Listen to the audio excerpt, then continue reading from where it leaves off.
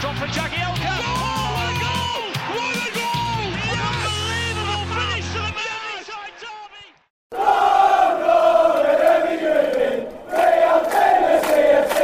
Welcome to the Toffee Blues, your source for all things Everton.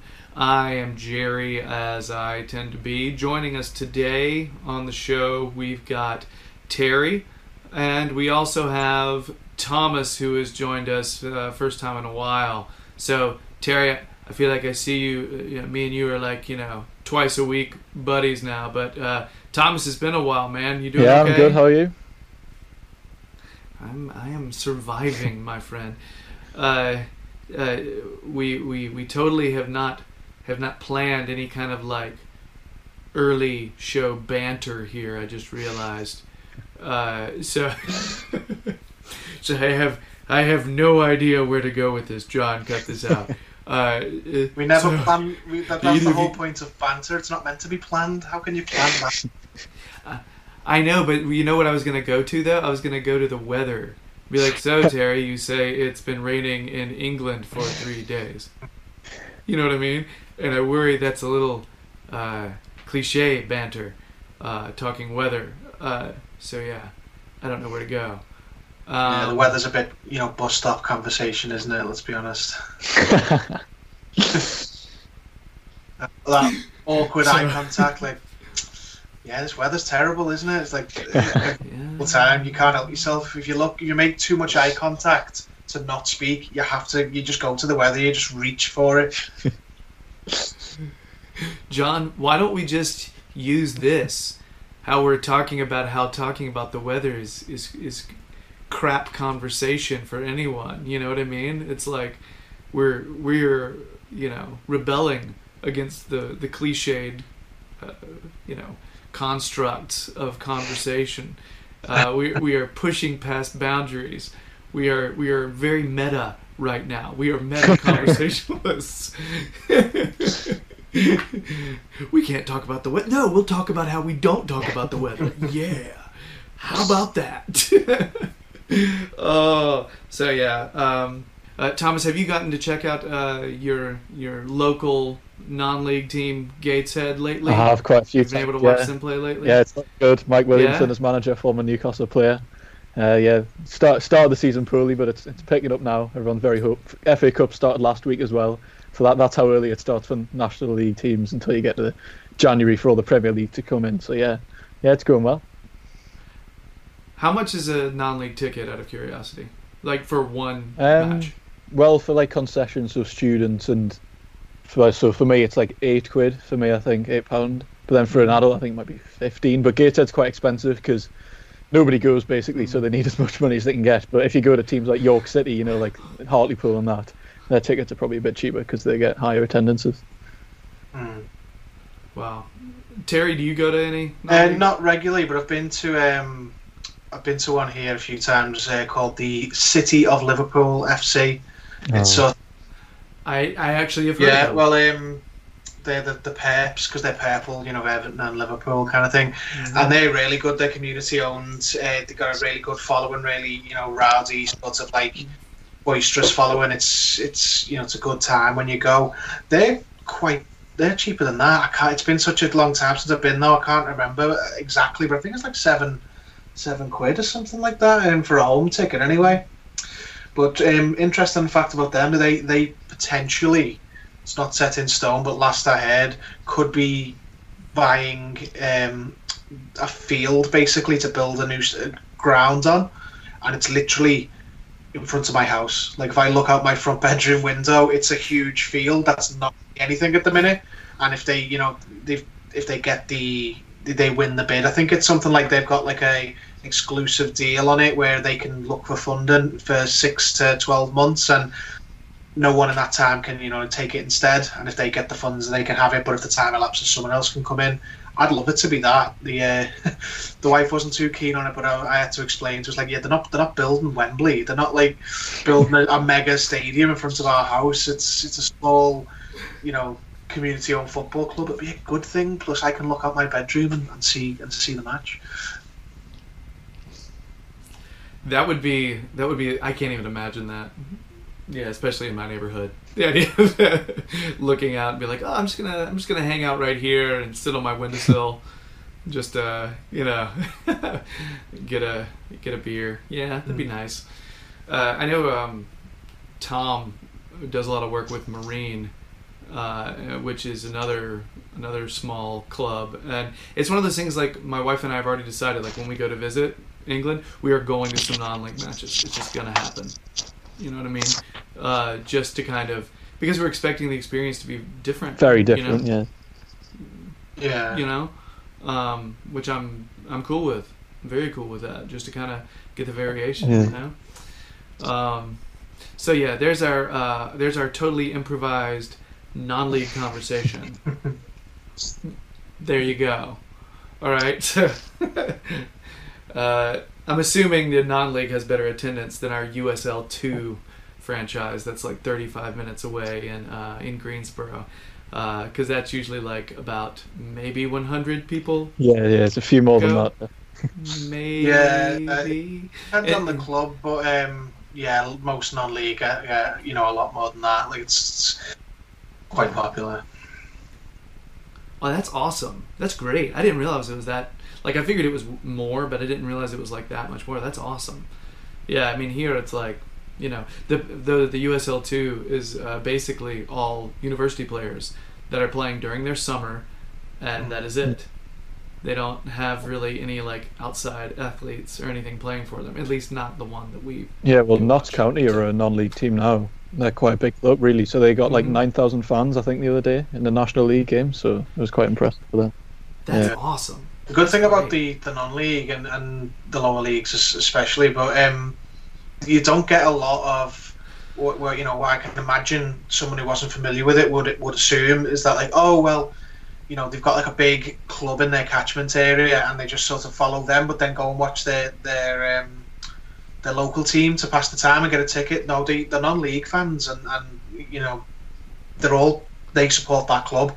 You don't get like I went to university in Chester and there's loads of Chester fans and that's it. They don't support like Man United and Liverpool or Everton or someone like that the same. There's a lot of people who live there who do support those clubs, but there's no crossover. If they're a Chester fan, that's their club. They don't have like a Premier League sort of other team. They just stick with their lower league team. It's brilliant. Yeah, that works over there for some folk. I'll tell you, here, supporting your local, not really an option as much, unless you want to never watch your team, unless it's live, ever. Yeah. Are those matches televised, by the way, the non-league ones? Some of them are now on BT, actually. Like the top league of non-league is sometimes on TV, but that's basically when BT have got nothing else to put on.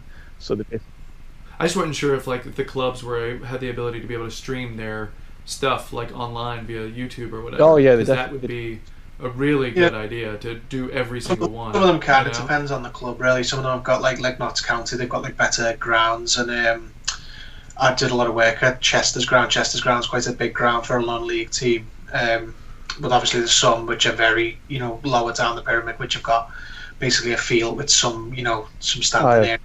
I've been to some shocking stadiums. I've been to Gateshead away, and I have seen some sight. There's no chance there's anything going on there. Like, you struggle to get a shot on your phone, never mind a professional camera crew. Yeah. Well, Gateshead Stadium's 12k seater, which is a bit ridiculous actually. So it's bigger than Bournemouth Stadium, but just obviously doesn't get the same attendances. It's like athletics and that, so it was built for athletics, but basically Gateshead just kind of squat there and play the football there instead. Dang. All right, I'm just trying to gauge how all that works there because I just don't know. All right, so anyway, we have to get to the actual Everton content now. For those of you listening via podcast, this is what we got lined up for you. We're starting off with an extra time segment on the City match from Saturday. So we're going to talk about that. Could be some interesting conversations stemming from that. And in the same vein, we are going to be talking about, in the next segment, we'll be talking about Marco Silva. And what's next for Marco Silva? What's our views on him? How are we feeling about him? All that kind of stuff. we actually did a poll. Topping Blues John did a poll earlier on Twitter asking what people were thinking about him right now. So we actually have some data to back all this up to support the conversation. And then we'll do a quiz, a starting 11 quiz from the past. We'll see how the fellas do trying to name starters from a match from history. So guys,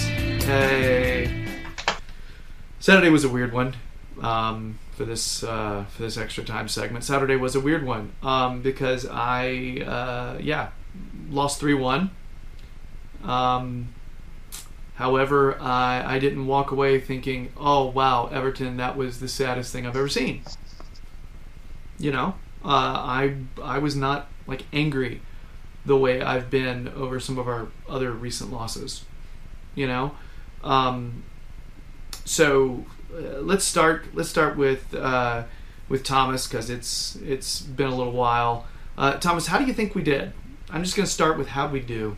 I think in comparison to the past games, obviously Sheffield United and Bournemouth, much more exciting to watch, much more interesting. We showed a lot more attacking threat, but as much as that's good to see, that hasn't really been our problem recently. It's breaking down the teams that are going to defend. So when City were attacking and then we were countering, that's when we looked at our best. So as good as it was of a performance, and obviously we didn't get the win, I'm sure Terry can go into a lot of details about people he's argued with on Twitter about the performance and the reaction to that. But kind of, on a whole, we showed good attacking football because City were kind of open at the back. I think that game suits us a lot more than kind of playing the defence teams, because we don't really have a clue how to break defensive teams down. But overall, in isolation, it was a good performance for me.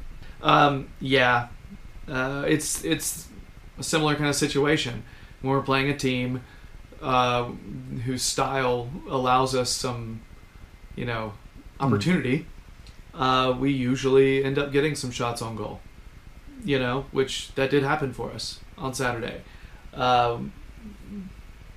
However, City ended up basically just scoring more than we did. They capitalized. Ederson made some good saves. He did.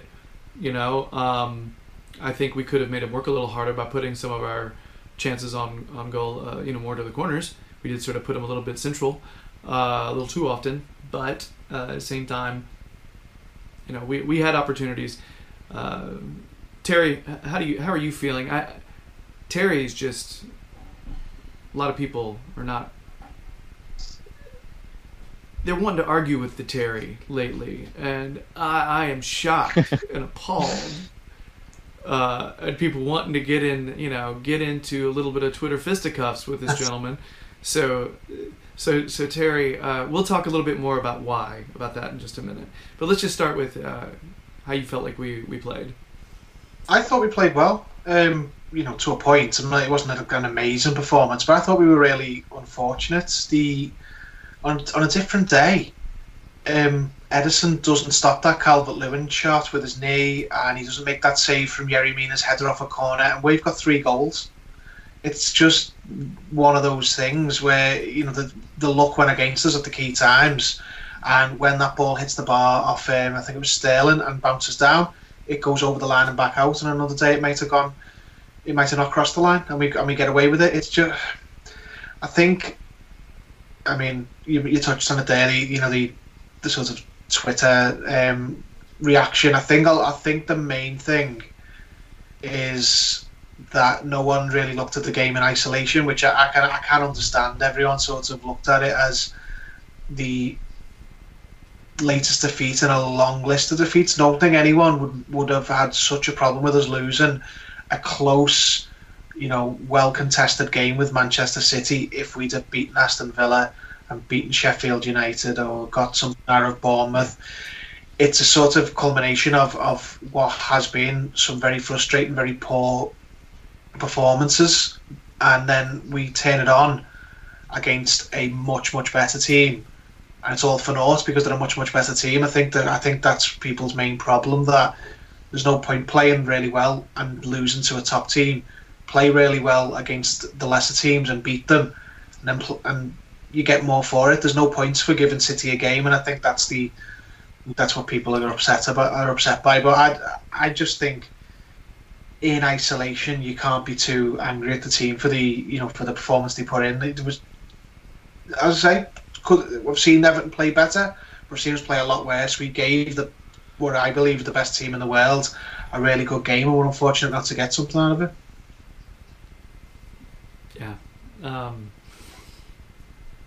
I hesitate to have all this conversation just yet because I feel like it's going to spill into the Marco Silva conversation in the next segment. So I don't want to get too much into detail of the whole, like, you know, being able to, for some folks, improvement is a good thing despite the result.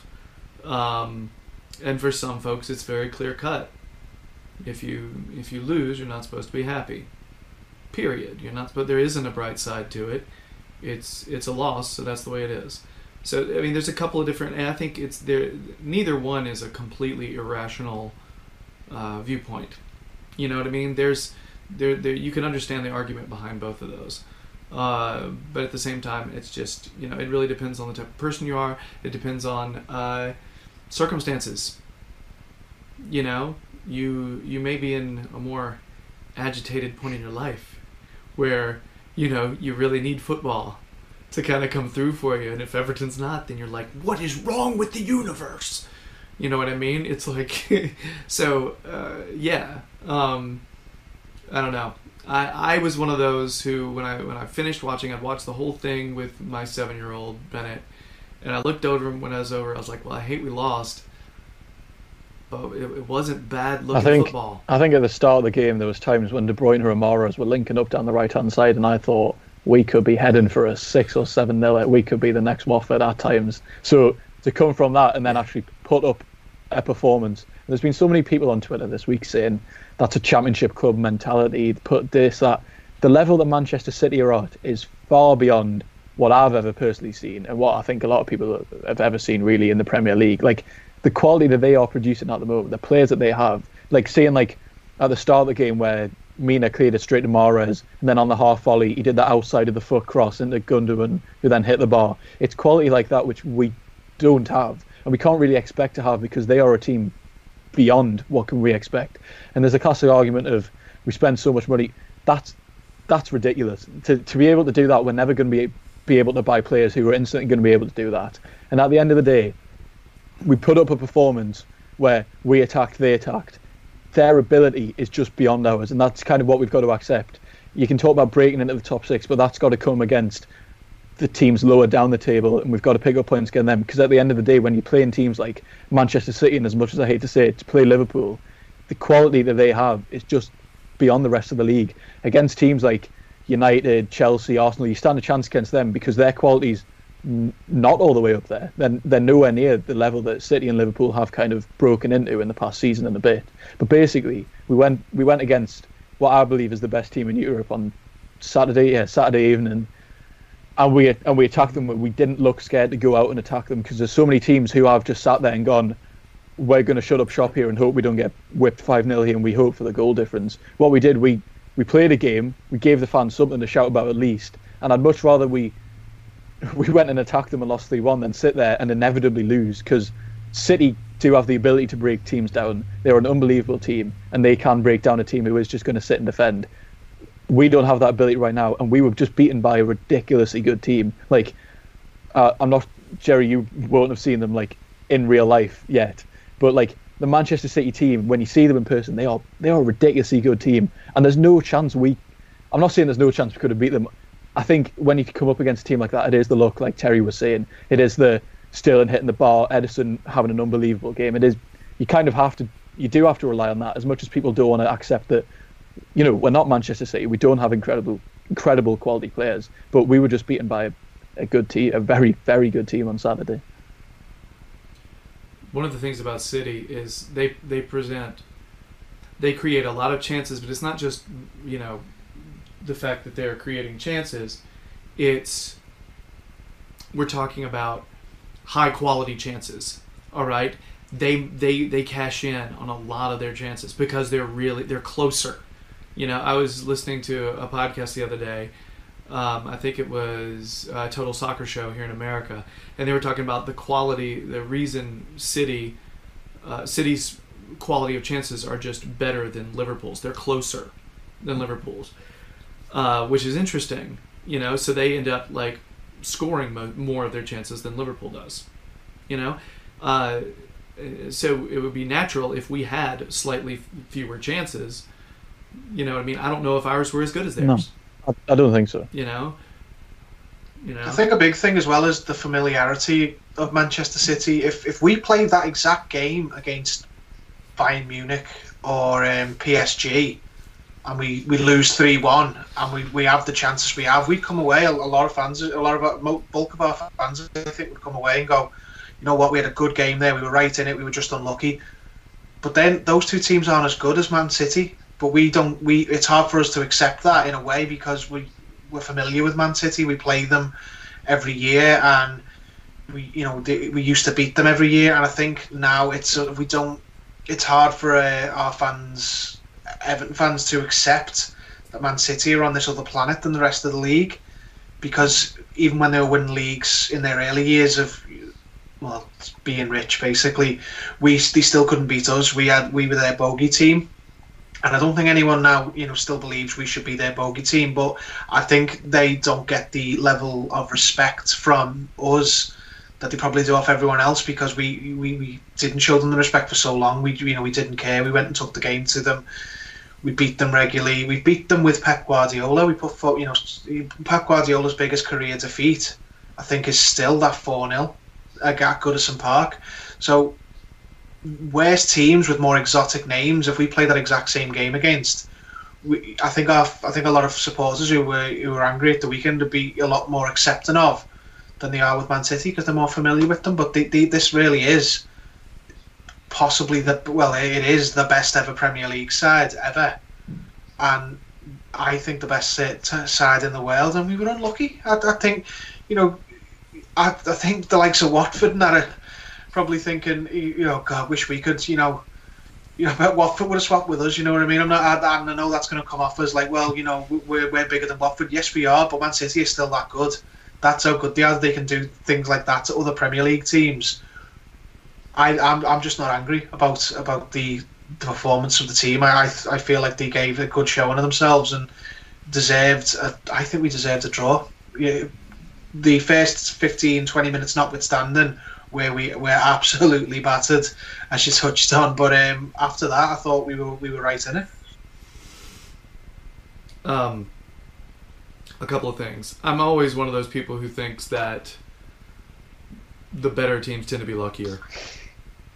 You know what I mean? Like, I just want to go ahead and say, I do think when we become a better team, when we start developing the mentality and start winning these gritty games, the ones where our chances are equal with the other team, once we start coming out of those, it's going to change our mentality. We're just going to become a better team, and we're going to be luckier.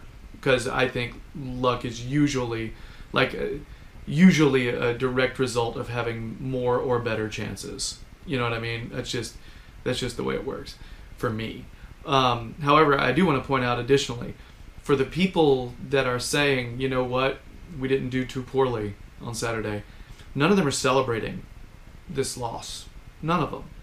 Not one person is like going out and like having pints because they're happy we only lost 3-1. None of them are celebrating it. Everybody's still a little annoyed we lost. You know what I mean? Nobody's like sitting there, ready to do their videos, talking about how badass we are because we lost 3-1. Nobody's doing that. And for some reason, I think for some people, it's a very black and white issue. It's either you don't accept mediocrity or you do. For some people, it's one or the other. You know what I mean? And for some people, it's a very cutthroat thing. And there's not as much of a gray area. And for some people, I think it's simpler for them to live that way. It's easier. This is the way I feel, and that's the way it is, and I made my mind up about it, and there you go. And if you don't agree, I'm sorry, I think you're wrong. You know what I mean? That's cool. I'm not going to say that particular way of living or thinking and making decisions is wrong, just because it's not the way I do it. I think some of the shouts on Twitter after the game of they were there for the taking. Dear me. So people saying, oh, well, they had Fernandinho at centre-back and they had Gabriel Jesus starting a strike. These are ridiculously good players.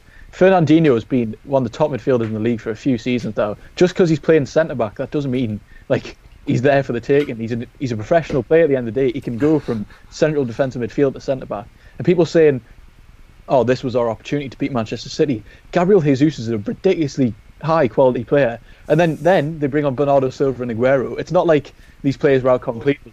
Oh, and David Silva as well. And it's not like they were playing a team of like youth players and they didn't have Edison in goal and they had like, you know, they were playing Scott Carson in goal. At the end of the day, this was still a ridiculously good team that they fielded. And the people saying that they were there for the taking or it was a poor team they fielded, I'd take that team every single day of the week. I'd happily put Fernandinho at centre back at our rate at the moment. And people saying Zinchenko is not a good enough left back. He's not a high quality left back. Don't get me wrong. But he's still a very good player. It's not like he's going to play in this team. It's not like Pep Guardiola and Mikel Arteta are going to go themselves.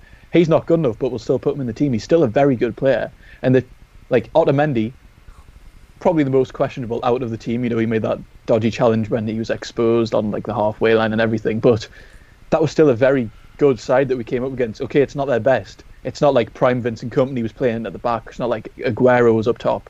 That was still a very good team who would beat any side in the Premier League.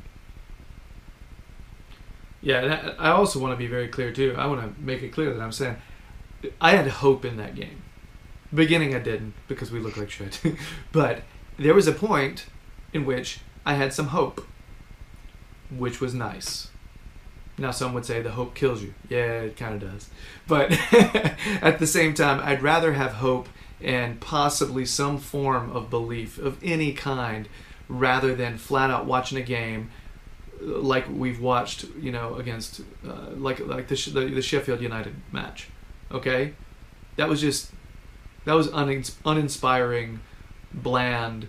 No, that's the only thing I can say to that is no, you know. But this, at least, there was a flicker there, a flicker of why I watch the sport, a flicker of why, you know what I mean? Like, I like the flicker. I'd rather it be something bigger, you know what I mean? I'd rather it be stronger, but, you know, I don't know. That was my whole stance, really, was like, oh, well, they were there for the taking, and you know, we should have beat we did what a lot of teams can't do. We made the chances. What are our players? What are our manager? What are they meant to do when Edison's playing a blinder? When you're making the chances, when you're having more shots on target against Man City than any other team recently. It's like you're doing what you're meant to be doing, but you can't, you know, legislate for the fact that their keeper might have a worldie. Basically, I just thought it was incredibly harsh to be so angry at the defeat, and as I say, I can't speak for everyone, but I do feel, just going off some of the responses I got for Twitter, it's just I think a lot of people were looking at it in the context of the whole season, which is a completely different issue. I can't really argue with that.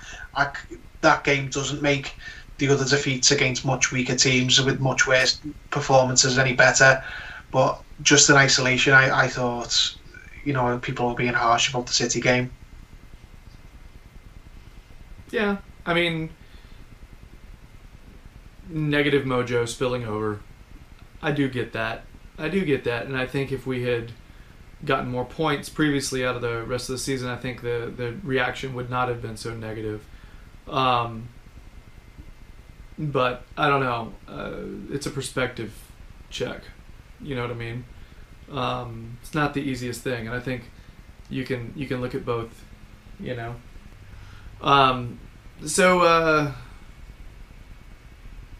You know, there was the whole thing. I think I saw where American Toffee Podcast were the ones who retweeted. I think it was a Sky stat that they put out there that said that we got the most shots on target versus that Pep has faced since he's been managing 121 Premier League matches.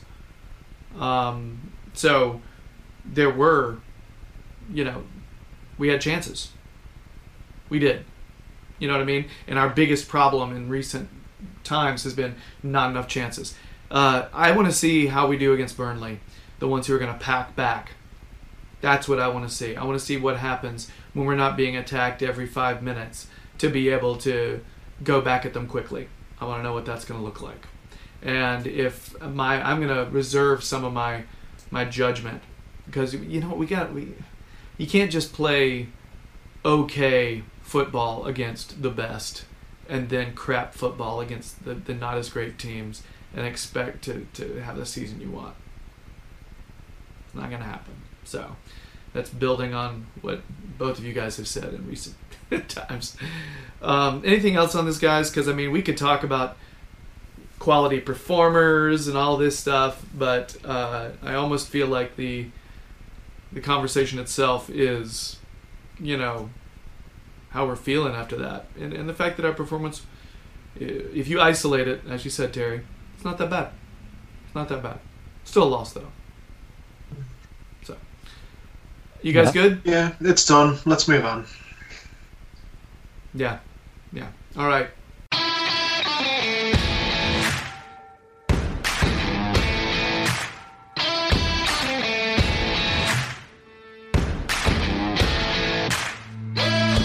So we need to talk about Marco Silva. A lot of people, a lot of Everton supporters have seen enough of Silva. They are thinking it's time for Silva to be out. So we were going to discuss that today. So Terry, let's start with you. I'm going to take something that you wrote to the Toffee Blues like Twitter messaging community and pretend like it's mine and feed it to you for you to blab about it. Terry, is it fair for us to judge Marco Silva at this phase considering the fact that he's had a lot of injuries this season in particular? Yeah. That was totally my idea to ask that question and not Terry's. Yes and no.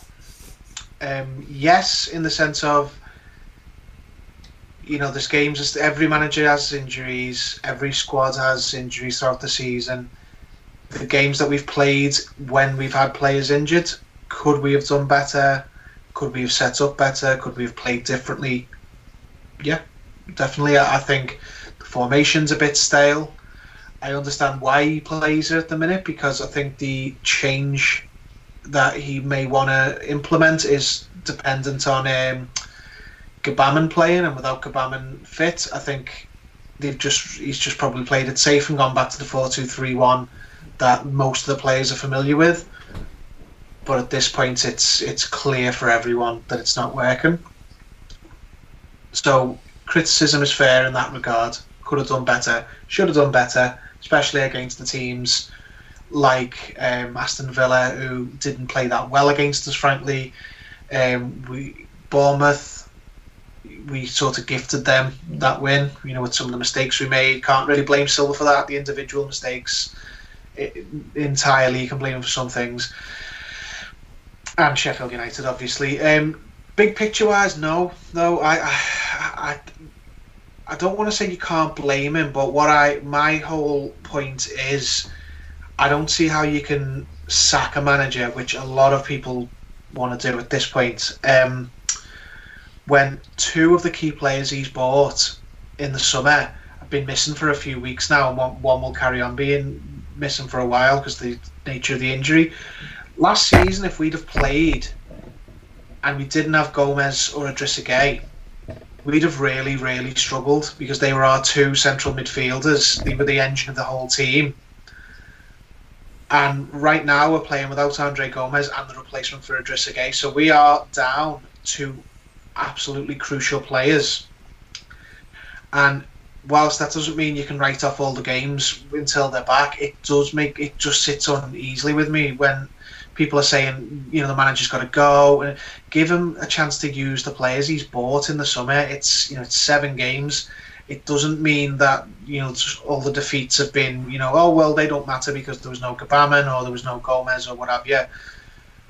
But I'd like to see what Silva does when he has his team fit, when he's got. I mean, Greg O'Keefe mentioned in The Athletic that the idea was in the summer to play Gbamin as a traditional number 6. He's been brought in for that specific role with Delph and Gomez in front of him, and that would completely change the team. It would change the way the midfield works. The forwards would play much further up the pitch. You might see more goals from them. You might see it might be a totally different Everton team. And until we see that, I just don't want to see any. For me, I just don't see any logic in changing manager. There's a million other things as well I can touch on for not wanting to change manager. But just to that point, you can't really make an informed decision on him until you've seen what he actually has planned to do with the players he's bought. He's playing with 2 key midfielders missing. I think a lot of managers around the league, if they had 2 of their starting midfielders missing, they would also struggle. I guess, and I'll give this question to you, Terry, because it's fair, and then I'll move to Thomas. How long do you wait? For me, Because I was sitting there, I was thinking, yeah, that makes total sense, Terry. But then I'm like, gosh, what if these players are out for a significant amount of time? Like they come right back and then they get hurt again, which is possible. well, You know, in that regard, you obviously have to change gears, because then it's how he handles long-term injuries. That you can't, we'll wait for next season kind of thing. But there's 3 criteria for changing the manager, and I don't think we should sack Marco Silva. I don't think we will, and I really don't think we should.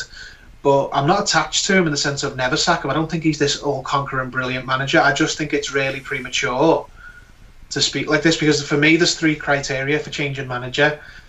I'll start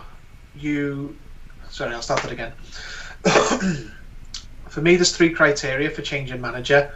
1, is there someone better to replace him with? Obviously there may be, we don't know. Could be Marcel Brands could have the perfect person to replace him, but right now, if you ask me, and if you ask a lot of people online, it's the prevailing argument seems to be Mikel Arteta. Okay, complete unknown. No one knows whether he's going to be any good. Could be a bit could be brilliant, could not work. A total mystery. Jose Mourinho, completely unrealistic for me. I know he's available. I know he's on TV a lot, and he's sort of that sort of Damocles above every manager's head, just lingering there. Where every time there's a bad performance for a manager under pressure, Jose's there. But come on, Jose Mourinho would not buy a house when he was the manager of Manchester United. He lived in a hotel like Alan Partridge.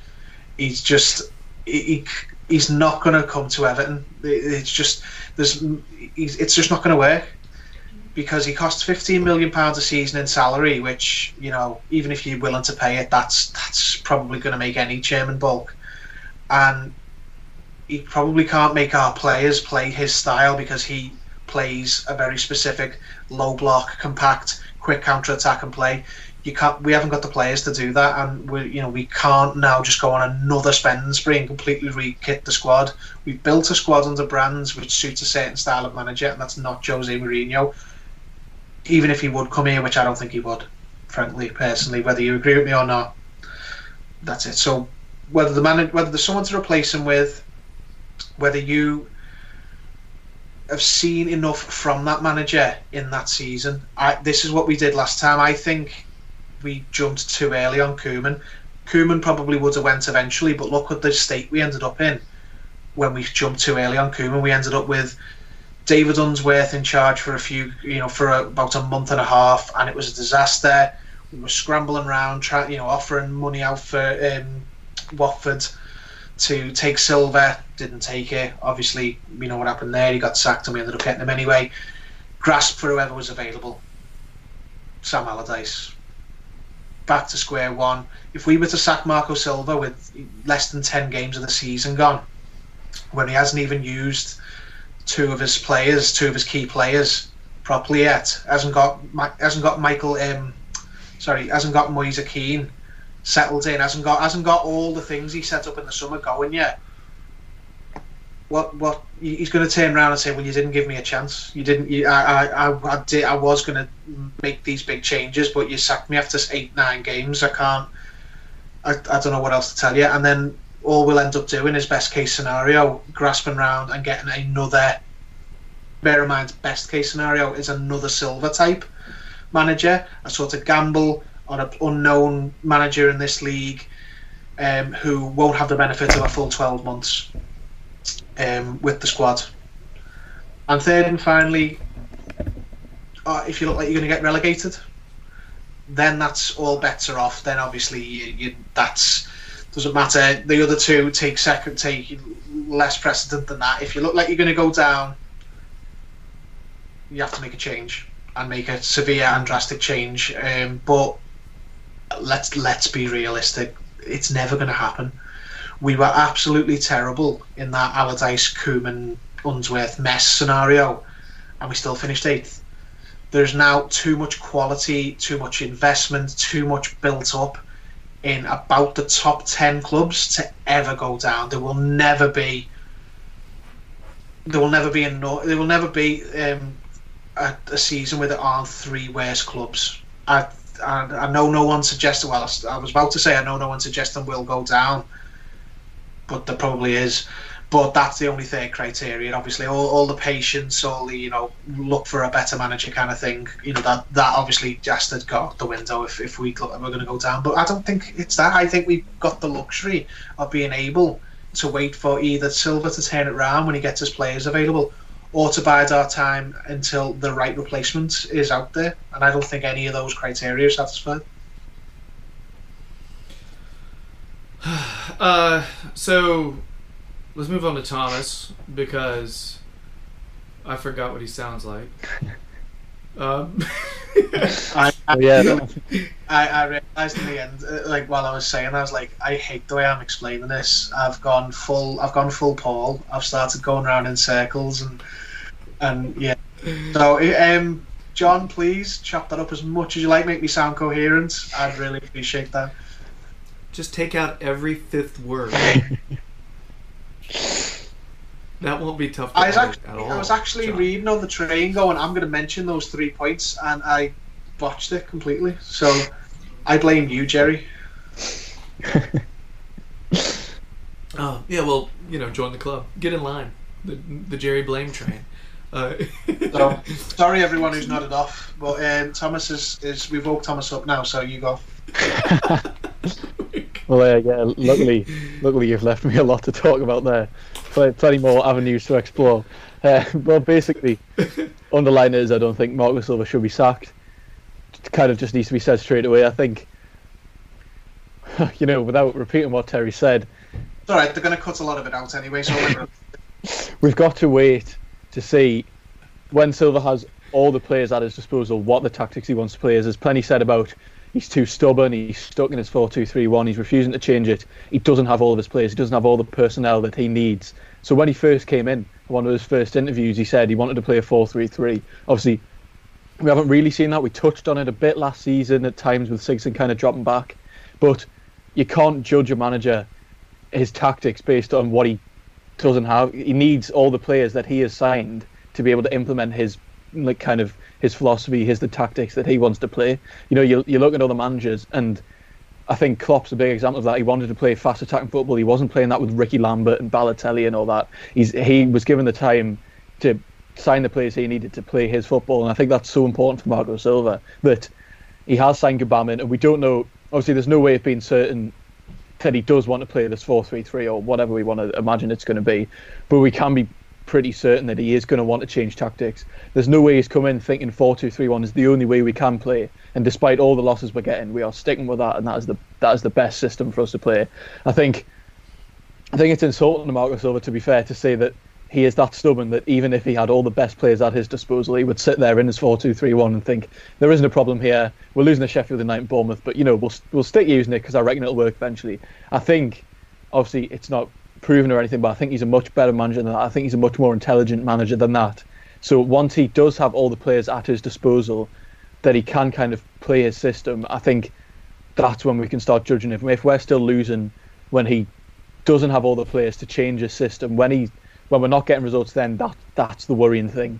If we're not playing attacking football, if we're not winning games, if we're not breaking the best team, the the most defensive teams down, I think that's when you start judging Marco Silva based on what he actually wants to do. And I think another important thing is Gylfi Sigurdsson. There's been so much said about him this season.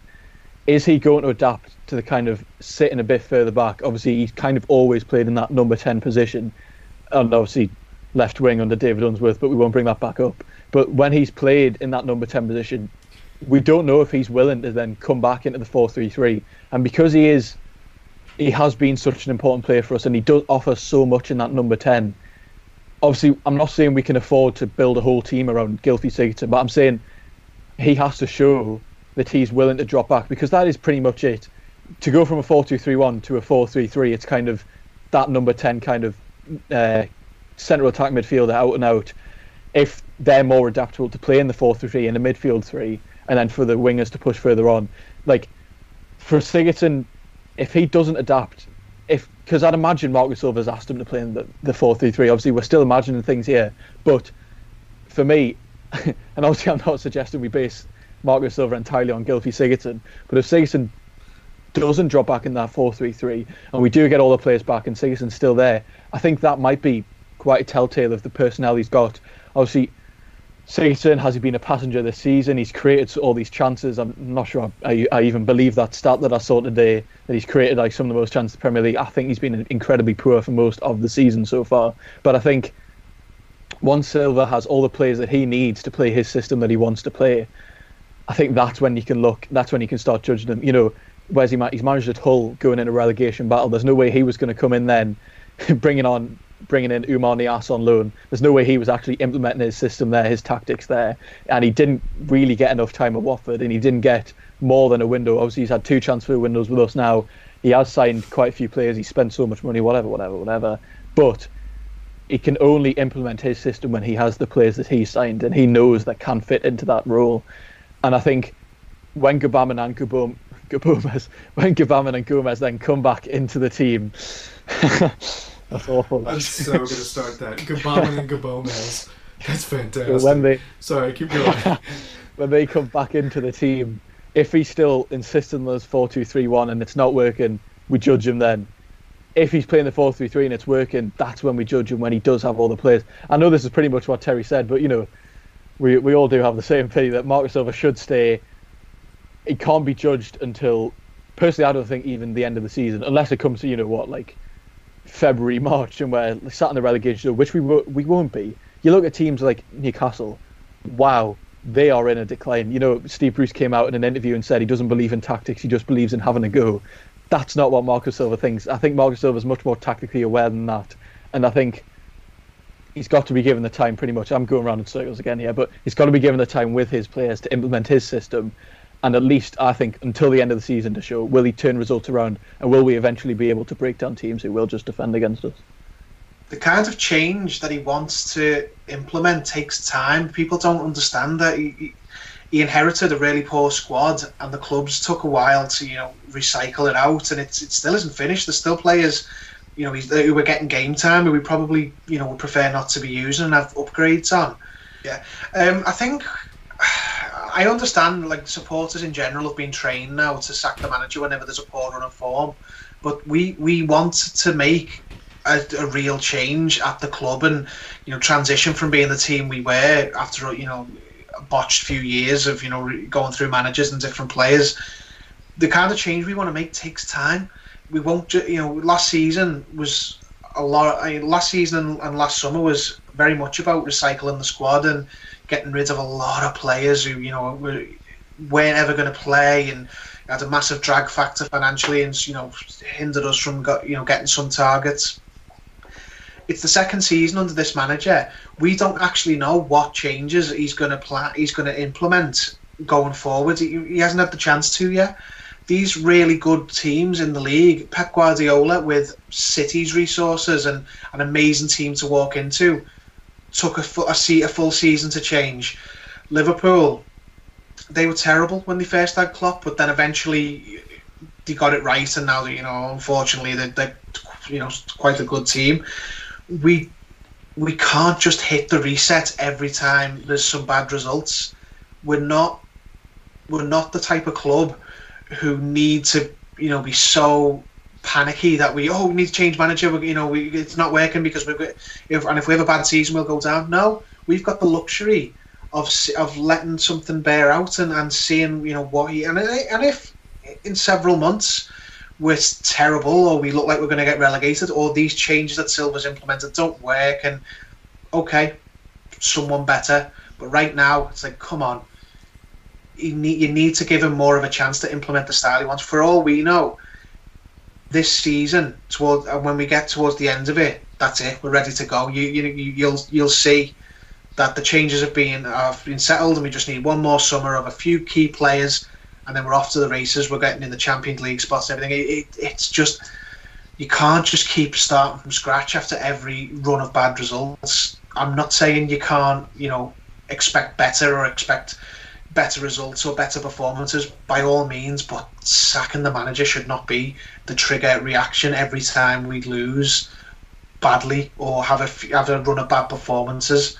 You need to be a little bit more patient than that, and it's frustrating because Silva could be a really good manager, and then the change and the planning that's gone in to this current team that we're building, it could be literally a cup like 10, 15, 20 games away, but we're looking to we'll back to the beginning, another season of transition while this new manager puts in a new philosophy, and then we've got to and then takes until next season. And I just wish football fans in general, it's not just an Evertonian thing, had a little bit more patience because we have the luxury of not having to worry about our Premier League status. There's too much money invested, there's too much quality there.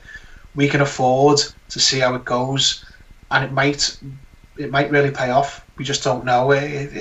People are a little bit too impatient for me.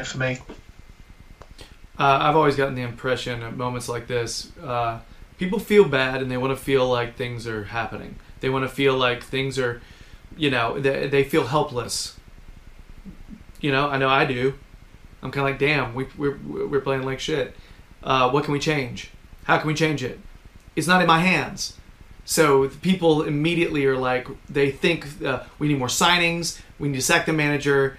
You know what I mean? Like they jump to the things that they immediately link to. They think, okay, well the manager needs to change tactics. Well, it's true.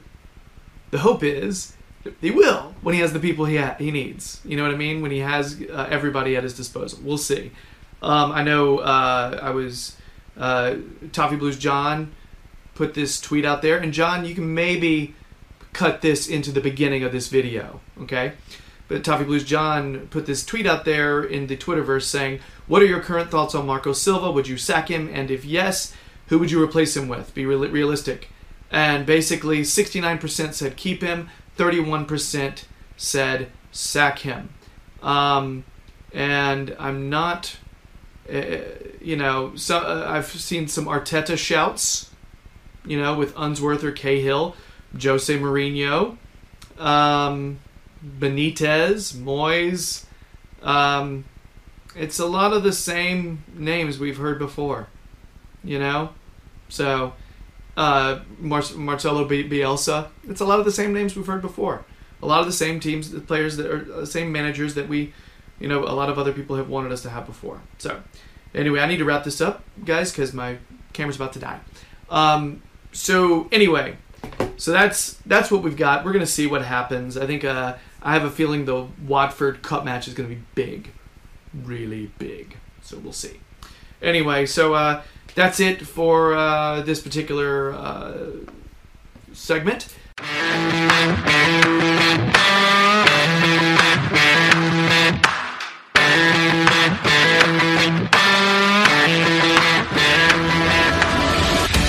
Ladies and gentlemen, boys and girls, children of all ages, it's time for If You Know Your History, the Everton-based quiz segment that pits Terry against Thomas in a cage match of Toffee's wit and might. Gentlemen, we got a starting 11 quiz this time. I will be telling you a specific Everton match from yesteryear, and you guys will have to tell me who started and who were the subs that were used. If you give me a sub that was unused, it will be wrong. If you give me a player that was not used, it will be wrong. If you make up a name, I may be nice to you. We'll see. And all right, so that's what we got going on. I have a a shiny fake 50-cent piece here. Yeah, it's really nice and plastic. Thomas, if you will call it in the air, heads or Heads. tails? Thomas says heads. It is heads. Would you prefer to go first or second, sir? I'll go first. Thomas is going first. So, if we will insert intense quiz music. Oh, there it is. It's really intense. It's like I'm watching a thriller film. Okay, so Michael Jackson Thriller. No, not that. All right, so the match in question, gentlemen, the 15th of May, 2016. Everton 3, Norwich City 0. Okay? So, Thomas, who started the game? 60. Oh, Lukaku. Lukaku did. Yes. Terry.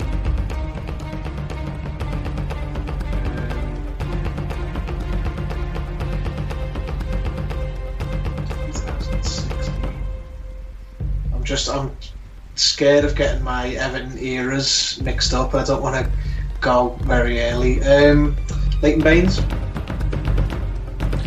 Leighton Baines did start that one. That is correct. Thomas. Struggling to even think of players' names here. Gareth Barry. Gareth Barry did start. That is correct. Terry, we're back on you. James Coleman. No. I thought there's a banker that one. Seamus Coleman did not start and was not on the bench either. Alright, so Thomas has won this. Let's quickly just name out a couple more names here, guys, just to kind of see. I'm curious if you guys remember this particular match. I feel like Thomas, I do know what game it was. I think it was right at the end of the season, wasn't it, when Martinez got sacked, and then it was just Unsworth and Joe Royal when they took over. That's 3-0 at the end of the that season. is completely correct. That is the exact. That is the exact match So in then, question. I don't know, it could Yes. have been any of the youth players at the time. It was John Joe Kenny. He played, and so did Davies. We hadn't seen them before. All right, you just said John Joe Kenny and Davies. Kenny was a sub. Tim Howard, last game? Mm-hmm. Tim Howard. It was Tim Howard's Yeah. last game of the 2016 season. Yep. And Davies did play, by the way. He started. Any others, guys? Ross Barkley? Ross Barkley came in as a sub. Kieran Dowell. Kieran Dowell did start. Has Jagielka been said? I feel like he was probably there. He has not been said, and he did start. That is correct. Prince Umar Nias. No. Ooh, and then I'm really struggling now. Well, Ender Martin. John Stones? Yes. I should have went with. I went with Coleman after Barry. Why didn't I just say McCarthy? Because Barry and McCarthy. Correct, because McCarthy did start. I'm gutted as well. Right. I had the perfect song for this week. You guys are missing an outside mid and a right back. And one sub. Right back. Because there was no Coleman. Yeah, I thought it was John Joe Kenny. He was playing right back. Kenny came in as a my. sub. Quite the team. I have a feeling that... I remember who played right back because I remember him was getting swapped for Kenny. It was Pennington. Oh, right. It was. And there was an outside back, or not outside back, an outside mid who started, who actually scored the third goal. Morales? That's correct. Yeah. McCarthy scored in the 19th minute. Baines got a penalty in the 44th minute. And Morales scored in the 48th minute. And there was one more player that came on as a sub. You guys remember? It was a player that had not been at the club very long. Came in as an outside mid.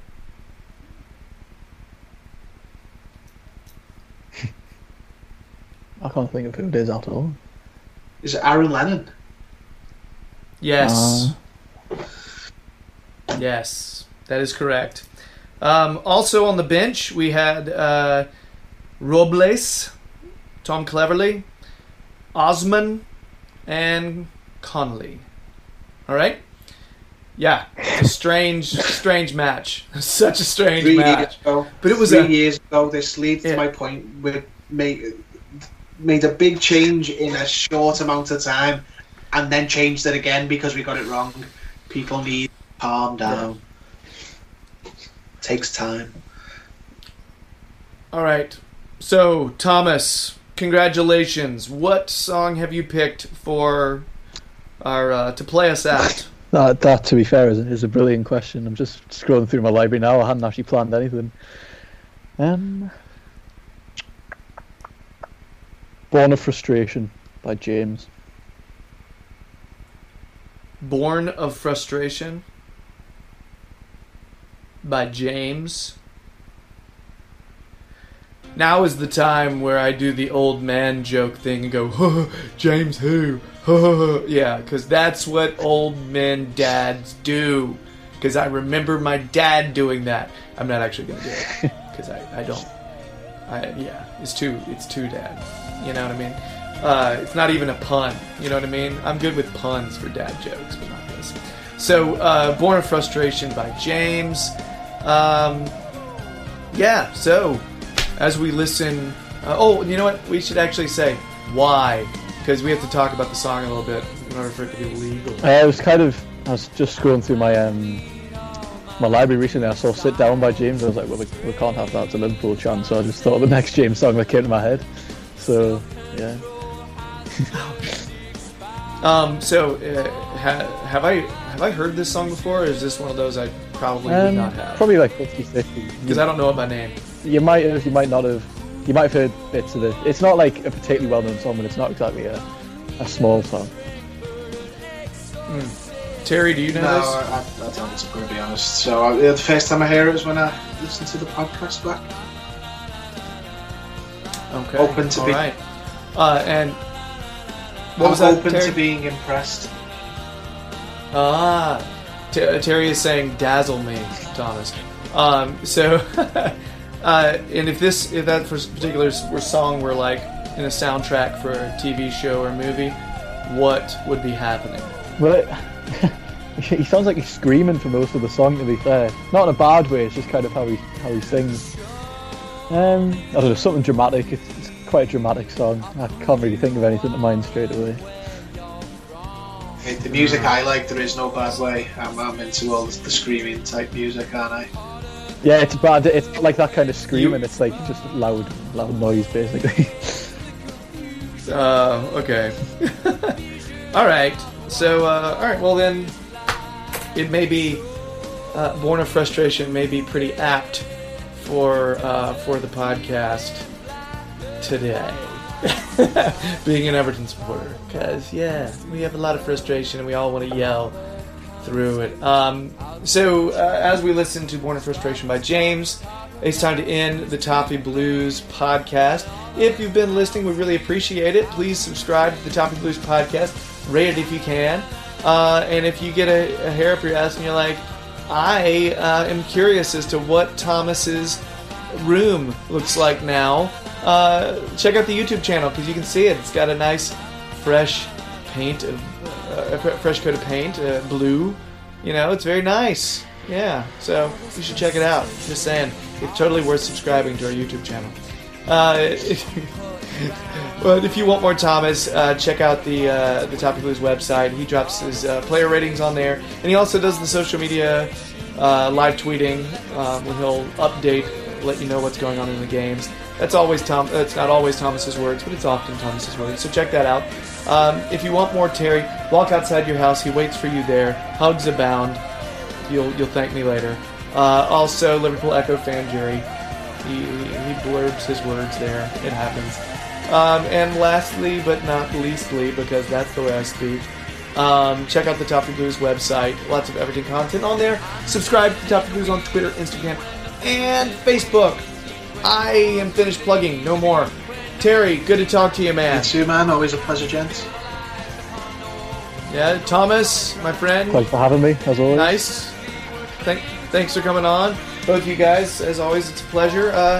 Let's go back to our lives. Yeah, and at some point, maybe Everton will make us smile again. All right, everybody. See you later. Bye.